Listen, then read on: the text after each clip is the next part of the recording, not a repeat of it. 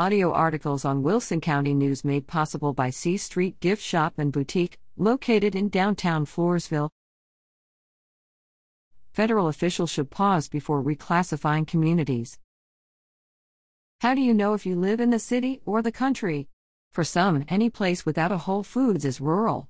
For others, a stoplight is a harbinger of urban sprawl.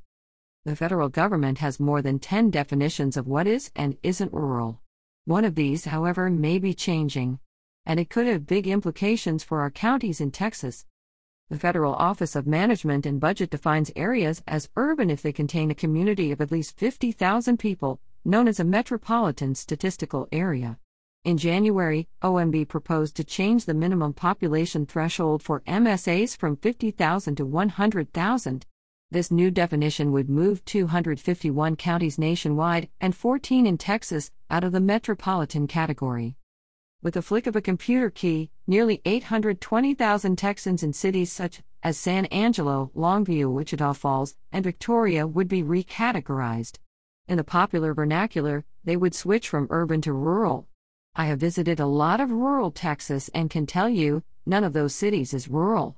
Each has a Target, at least one Starbucks, and other non-rural characteristics. But does it really matter how a federal agency categorizes a place? The trouble is that this definition is used by federal agencies to distribute funds. Even though the Office of Management and Budget insists that agencies not use the definitions to make grants, money for highways, housing, and community block grants are all issued based in part on OMB's definition of metropolitan. We don't know exactly how many federal agencies use OMB's definitions to allocate funds, but a few examples include the Department of Health and Human Services, the Federal Housing and Finance Agency, and the U.S. Department of Housing and Urban Development, so it's clear there will be broader implications. Texas Rural Funders is a funder collaborative focused on bringing attention and resources to rural Texas. We are deeply immersed in rural Texas and the issues impacting rural Texans, their businesses, their families, and communities. We're a welcoming bunch, but we want Texas communities to know the potentially far-reaching impact of this seemingly innocuous move.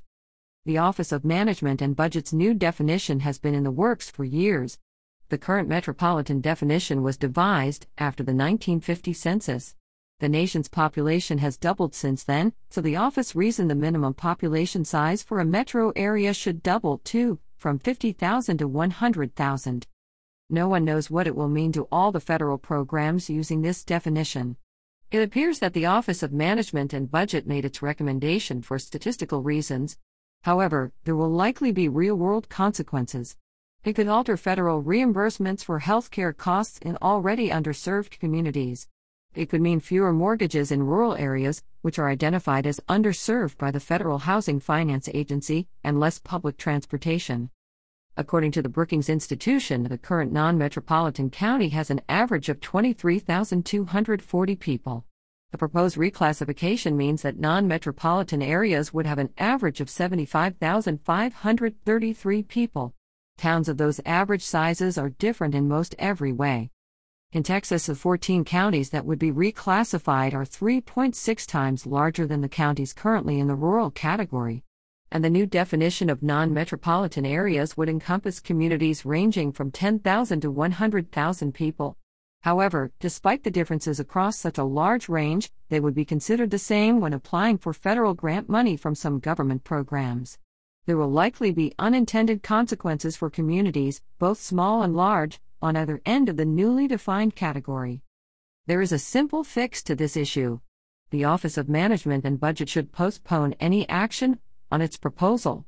It should convene stakeholders, rural experts, and local leaders to examine the consequences of such a change. Let's find out what effect this new definition of rural would have on 170 Texas counties before it is made official.